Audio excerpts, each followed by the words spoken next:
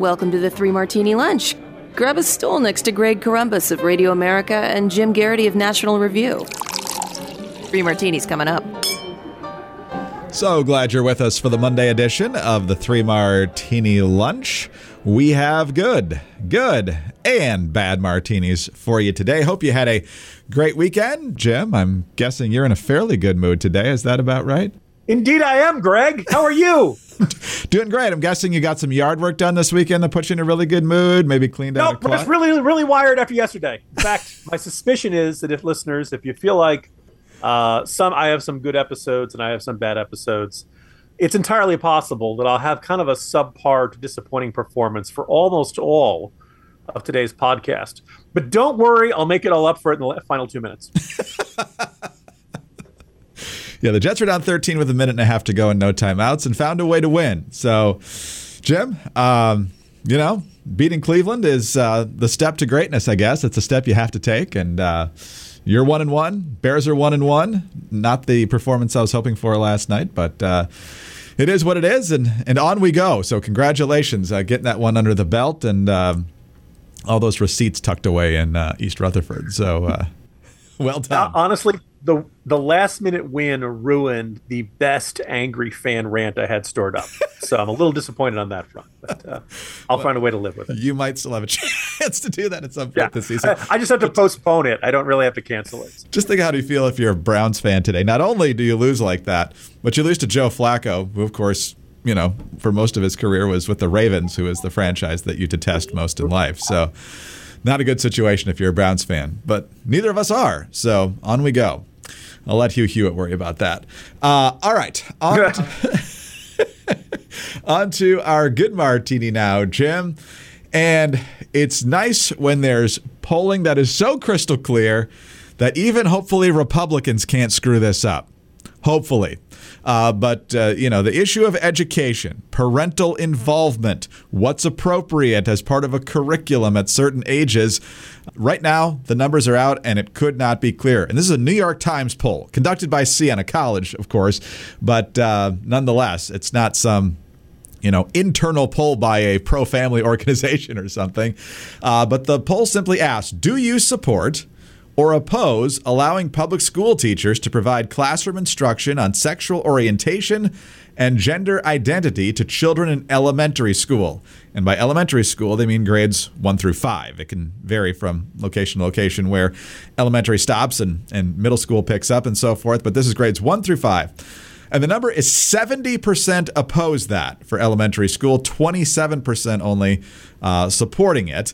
When you get down into the strongly or somewhat support, it gets even more stark. Strongly oppose 58%, somewhat oppose 12%, strongly support 13%, somewhat support 14%. Then when you break it down by ideology, Democrats do support it, 53-42. Republicans oppose it, Jim, by a glorious 96-3. And the independents also opposing it by almost a 3-1 margin, 71-26. So if you're wondering what to run on, if you're in a tight race, if you're a Republican candidate this year, assuming you earnestly believe this is the right policy to have, numbers like this and issues like this would have to smack you across the face to make it any clearer that this is something you ought to be talking about. So 2 things that jump to mind when I see all these numbers. The first is everybody has a bubble effect. Everyone has some sense of you're surrounded by people who are like-minded. And we very rarely have a sense of exactly what public opinion is and what the things that we do that we think are normal and absolutely mainstream and wouldn't bat an eyelash at, and the sorts of things that would be seriously controversial and, in fact, maybe even outrage-inducing in other circles.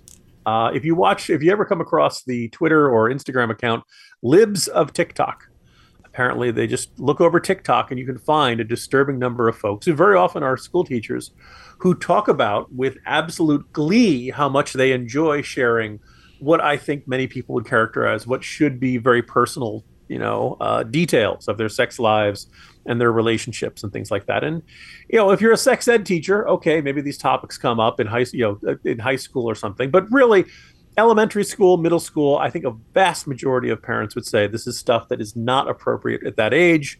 And I do not want my children's teachers teaching them these sorts of things until, first of all, if it violates my values. And the second thing is not until they're an appropriate age for it. And I think, going back to the controversy about the Florida law, kindergarten through third grade, you really shouldn't be doing much more than good touch, bad touch, teaching kids to recognize potential signs of abuse, etc. And so this is this absolute slam dunk obvious issue. Parents are very worried about education, but they're worried about reading, writing, and arithmetic. And if you're wondering why American education is so bad, probably it's because we think the three R's includes the words arithmetic. Give kids the skills they need. A lot of parents want to see their kids not just learning, reading, writing, math, all the basics, history, science. They also want them to be prepared either for the workforce or for college. That's what the focus is, right? It's not going to be, well, here are all of these fascinating, polyamorous, gender fluid, bi lifestyles you can try out. You're not really there to be a salesman for other types of lifestyles. This is the duty of parents. Let the parents handle it first and foremost. This is an absolute slam dunk issue, and it is greatly enhanced by the fact that the people who are most ardently believing this have no idea how far outside the mainstream their viewpoints are. And that's why they always have to hide behind euphemisms like don't say gay or something like that, or bring up the case of, well, what if a teacher wants to have a picture, a gay or lesbian teacher wants to have a picture of their spouse on their desk? Fine. No one's saying you can't mention any of that stuff. It's the details and all the descriptions we see there in, libs of TikTok. So anyway, this seems like an obvious slam dunk issue for Republicans. Hopefully they maximize their advantage on this, and we'll see how it plays out between now and November. No, that's exactly right. And when you watch some of that stuff on libs of TikTok, it's not just them, extolling their own personal lives way beyond what is appropriate for any educational level, but certainly little kids. But they're actually talking about how they're encouraging little kids to question what sex they are. I mean, it's not just their own situation. It's trying to direct kids into questioning things that until very recently was just normal and assumed. And so I don't know why they feel like they have to go in that direction. But the fact that libs of TikTok keeps getting banned or suspended because they show what these people are talking about shows that some people know that it's not to their political or cultural advantage. But the activists can't see that. And you can see it by what happened with Glenn Youngkin, who simply said parents have to authorize schools to call kids by a different name or a different set of pronouns, or accommodate them as a different gender and so forth. And then just the apoplectic reaction of the left. And so they're so far out of the mainstream on this. Republicans be crazy not to talk about this over the next couple months. All right, let's talk about our great sponsor for today, and that is Quip electric toothbrushes. Look, good health starts with good habits, and Quip makes it easy by delivering all the oral care essentials that you need to care for your mouth. The Quip electric toothbrush is loved by more than 7 million mouths. In fact, 7 million people, not just the mouth part. And they have timed sonic vibrations with 30-second pulses to guide you to a dentist-recommended 2-minute clean. It's got a lightweight and sleek design for both adults and kids, with no wires and no bulky charger to weigh you down. It has a multi-use travel cover that doubles as a mirror mount, so there's less clutter in your bathroom. And the reusable handles come in a range of sleek metal hues, including best-selling all black and all pink, as well as bright plastic colors sure to make a pop on your bathroom counter. Quip is loved inside the Columbus house. I can tell you that for sure. If you go to getquip.com/martini right now, you'll get your first refill for free. That's your first refill free at getquip.com/martini. Spelled GETQUIP.com/martini. Quip is the Good Habits Company. All right, Jim, it is a year divisible by 2. There are statewide elections in Texas, and that means you can set your watch to the media saying, this could be the year. This could be the year the Democrats really do much better in Texas and take back the governorship and a bunch of other statewide offices. Not looking like that's the case, even with Beto O'Rourke on social media going for runs in his button-down blue dress shirt. But it's not working. Dallas Morning News poll just out today. Greg Abbott, 47%. Beto O'Rourke still at 38%. No matter what he does, he's still just hovering right there in the high 30s, right around 40%. And every time Abbott sends a busload of illegals to Chicago or D.C. or something, the media's like, he's overplayed his hand now. This is where it's really going to come to cost him. No, it's not going to. We'd like to see Greg Abbott up by a lot more. He should be, because Beto O'Rourke is about as lightweight of a candidate as you can get. But these numbers simply have not changed, Jim. High single digits. It's been that way for months, and it's probably going to be that way all the way to Election Day. Now, if listeners out there are saying, wait a minute, Abbott's been ahead. Why are you guys making a whole separate martini out of a new one that has him up 9? That's a little higher than usual, but that's not out of it. Fair. But I'm kind of really getting sick and tired of the degree to which the coverage of Beto, usually nationally, but also down there in Texas, over Texas Monthly had this, striking profile that started out with maybe a little bit more, I'm going to say a cynical tone, but basically the idea of, well, we've been here before. We've seen him run against Ted Cruz 4 years ago. And really, he didn't, came close, but didn't win. The presidential bid didn't do him much good. What's changed? And by the end of the article, the correspondent is believing again and saying, you know what? This might just be the year. This might be, what? Gun control has changed it. Oh my goodness. Roe versus Wade is overturned. Things are different in Texas here. You can feel it in the air. You can smell it in the air. And it was just that same level of you can see themselves hyping themselves up into it. And the polling doesn't justify it. There is yet to be a poll that has Beto O'Rourke ahead. There is yet to be a poll that has Beto O'Rourke tied. I guess you could say there was one by Rice University last October, never mind this October, that had Abbott up 1. There's one that had, University of Texas did one that had Abbott up 2. I'm sorry, Texas Lyceum, pardon me. University of Texas poll had Abbott up by 11. I think what jumps out at me about this one is it has O'Rourke at 38%. Now, is he going to finish at 38%? Nah, he'll probably do better than that. And, he probably, if you looked at the numbers now, we're probably looking at something in the neighborhood of 53, 47, maybe a little bit bigger, maybe a little bit smaller, but, a perfectly solid, reliable win by Greg Abbott. But it's just one of the hype continues, cycle after cycle. And I'm like, what does he have to do before somebody says, yeah, we've seen this before. Beto O'Rourke's going to do better than the average Democrat, but no, he's not going to win. And it just is like every single cycle, no matter what happens. He's standing up at the press conference. That's a game changer. Everything's always a game changer. And yet the game never changes. So that's why this is a good martini. I love that. I just want that day to come where both national media and Texas Democrats in the Texas media say, okay, Beto O'Rourke was always overhyped and he never really amounted that much. No, that's exactly right. And, his presidential campaign is probably the worst thing he ever agreed to do because, for a while there when he was in the House, he was doing road trips back to D.C. with Will Hurd. He was trying to present himself as this kind of middle-of-the-road Democrat. And then he did better than expected against Ted Cruz, helped some other people down ballot win. And then he just went hard left on guns and everything else during the presidential campaign when things were not going his way. And now that he's back trying to say he's, more moderate on different things statewide in Texas, saying he's more moderate on the border now, people just aren't going to believe him. He's been all over the map. And so he's just a guy who's proven that he's going to say whatever he thinks he needs to say to get elected. And, as George W. Bush famously said, fool me once, shame on you. You can't fool us again.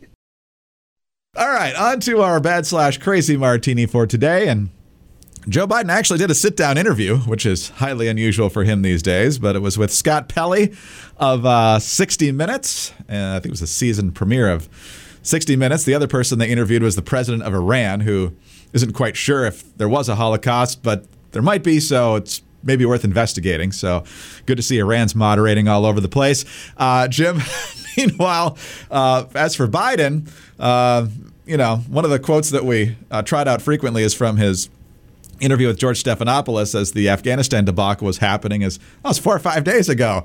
Well, Scott Pelley brings up inflation numbers still being high, and Biden apparently thinks we should be far more grateful that they've stabilized at high prices instead of going higher, even though they're still the highest in 40 years. Mr. President, as you know, last Tuesday, the annual inflation rate came in at 8.3%.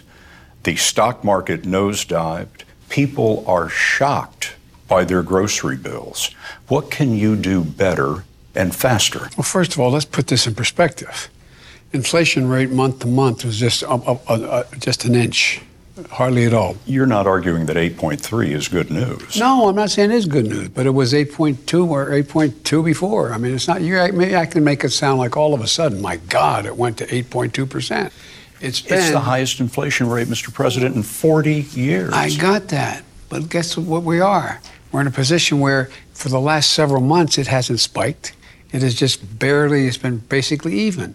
And in the meantime, we created all these jobs, and prices have gone up, but they've come down for energy. They just stayed at the top of the spike, Jim. They haven't spiked anymore. I mean, talk about your tone-deaf moment here. And then on other issues, he just casually mentions that the pandemic's over, which is curious given his explanation for the need for the student debt relief. And then on Taiwan, he's, stumbled on this one before, and he stumbled on it again. But would U.S. forces defend the island? Yes, if in fact there was an unprecedented attack. After our interview, a White House official told us U.S. policy has not changed. Officially, the U.S. will not say whether American forces would defend Taiwan. But the commander-in-chief had a view of his own. So unlike Ukraine, to be clear, sir, U.S. forces, U.S. men and women, would defend Taiwan in the event of a Chinese invasion. Yes. Okay, now it is worth saying, Jim, that we're not going to tell you what we're going to do is not the greatest and most clear U.S. policy of all time. But Biden keeps doing this. He did this over in Asia. Yeah, we're going to defend Taiwan. And then somebody who I guess knows policy a little bit clearer than he does says, nothing's changed. Same policy, one China, ... So what do you make of him stumbling all over the place again? Well, for starters, as usual, it would be helpful if a White House staffer could tell President Biden what his views are so he doesn't misstate them over and over again. Because basically he keeps saying, yes, we will totally defend Taiwan. Absolutely, 100%, no doubt about it. And then there's always somebody around saying, what the president meant to say was exactly the opposite of that. He did not mean to say, yes, we would. You just actually described it, that, Biden is bragging about after inflation spiking, that it stopped spiking. Yeah, that's what happens with the spike, Otherwise, it's just a continuous incline. And, the fact that you're bragging that it hasn't spiked any further after reaching a spike. Great. Listening to Pelley, I think, ask some fair, sober, direct, serious questions and attempt to pin down Biden, and the fact that, lo and behold, another sit-down interview did not go well for Biden. I'm reminded of him telling Lester Holt that he was a wise guy. I'm reminded of him telling George Stephanopoulos, that was 4 or 5 days ago, man. There was a comment from an unnamed White House advisor a couple of weeks ago that talked about inflation, talked about gas prices, food prices, border, and the other, all the problems facing the country, the effects of Russia's invasion of Ukraine. And somebody said, look, this is a lot of bad news. This is a lot of challenging news that the president has to communicate to the country. And there was this offhand comment, but it was like, this is the sorts of things that's not easy to talk about when you're out getting ice cream. And of course, we know that every time Joe Biden has ice cream, it turns into major news. And there are lots of photo ops, and we hear about it. And there's like 1,000,001 filed photos of Joe Biden. And I kind of had there's this persona to Joe Biden that really doesn't lend itself well to either serious questioning from somebody like Pelley, or for that matter, like Holt or Stephanopoulos or anybody else. And it also doesn't lend itself well to a situation where things have gone very badly for the administration. Now, nobody's really good at it. Maybe you could say, but Barack Obama was better at it. Bill Clinton was better at it. And whenever you pin down Joe Biden on something, you get some sort of, you're being a wise guy with me, or, I know that. What do you, just watch me. There's this, I think it's part of his backslapping persona. It's almost like, it's almost like he can joking around. He really seemed to believe that he could call Lester Holt a wise guy for the sin of quoting Biden right back to him. Right. And the other thing, I can think of, it's almost in the vein of, if you ain't voting for me, then you ain't black. This presumption of, I don't want to say intimacy, presumption of casualness, this presumption of, Joe Biden is always assumed that, you know where he's coming from. And now you're being ridiculous here. You're being silly, When in fact, Scott Pelley is being perfectly reasonable in his inquiries. And when, Joe Biden says, it was pretty good from month to month, or not so bad from month to month. Yeah, after reaching the worst in 40 years. That's not really good news, Mr. President. And he's trying to communicate this. And Biden's like, he's not, many of us suspect he's not all there. And that this is the level of discourse he's capable of. He's not going to be able to give you a lengthy, detailed rebuttal full of, references to specific figures and a complex but, detailed and compelling macroeconomic argument. Is he basically, it's not that bad? Well, it all depends on where you are, Mr. President. And when you spend every weekend in a beach house at Delaware, maybe it doesn't seem so bad. But you know what? For a whole bunch of people who are out living in the country, it does seem pretty bad. So more of the same from Biden. Not exactly shocking. I do look at this and say, really? You're going to put him out on the campaign trail the whole lot from coast to coast in the midterm elections? Okay, good luck with that, Democrats. Yeah. Or they'll send him across country and he'll read off the teleprompter, but you're not going to see him doing sit-down interviews with local press talking about how great things are in Ohio or Pennsylvania or Wisconsin or stuff like that. No, not a chance. Meanwhile, the Lester Holt wise guy thing was about it being transitory, and Biden now is bragging that it's still at the top of the spike instead of going on to a different spike. And so his definition of transitory... And that was like 6 months ago. Oh, at least. More than 5 or 5 days ago, man. Yeah, I mean, we're getting to about a year now after this inflation really became a problem here. But yeah, Biden's got this assumption that everyone should just take his word for everything. And the second he gets challenged, he gets really nasty. So this whole nice guy facade that he likes to put out there evaporates the second that happens. I mean, and it's not just a recent thing. It's not some old man ornery thing. If you go back to the plagiarism scandal in 1988 and he held that disaster of a press conference, some guy asked a challenging question. He says, well, I bet my test scores were better than yours. It's completely unrelated to the question at hand, but he just can't take a tough question, and he never has been able to. There is this, like people should tell you shouldn't play armchair psychologist or things like that. But the way, and obviously nobody really enjoys being criticized, but the way Biden responds to criticism, I'll bet I have a higher IQ than you do, and eventually, there's, I'm going to say, look, either it's thin-skinned, you can call it prickly. There's this defensiveness. And he goes, I was always middle-class Joe, and I wasn't wealthy as all. This idea that he was insecure compared to all of his colleagues in the Senate. And there was always this fear that he wasn't being taken seriously, that he was kind of seen as this oddball joke. And look, Joe Biden did have this reputation. There's this infamous story of Barack Obama saying, listening to Biden drone on at some meeting and passing a note to an aide that said, "Shoot me now."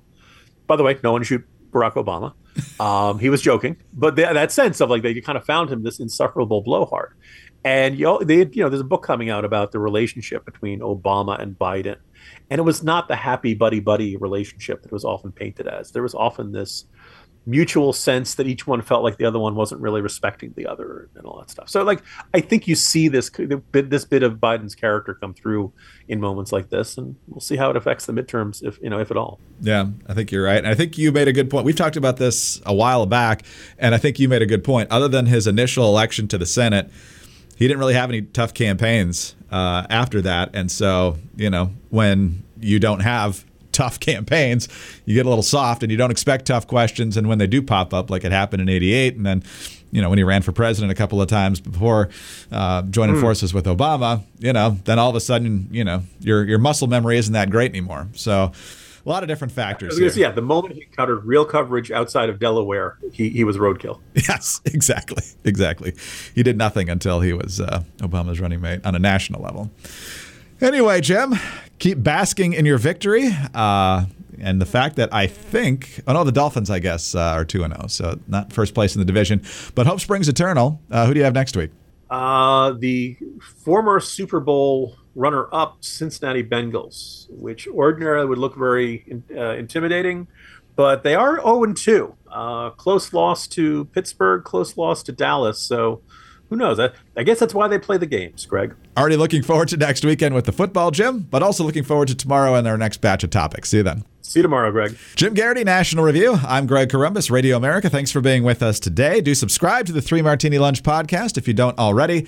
Tell a friend about us as well, please. Thank you also for your 5-star ratings and your kind reviews. Please, please keep those coming. They are a huge help to us. Also, get us on your home devices. All you have to say is play 3 Martini Lunch podcast. Follow us on Twitter. He's at Jim Garrity. I'm at Dateline_DC. Don't forget about Jim's brand new novel, Gathering 5 Storms, and the accompanying short story, Saving the Devil. Have a great Monday, and please join us again on Tuesday for the next 3 Martini Lunch.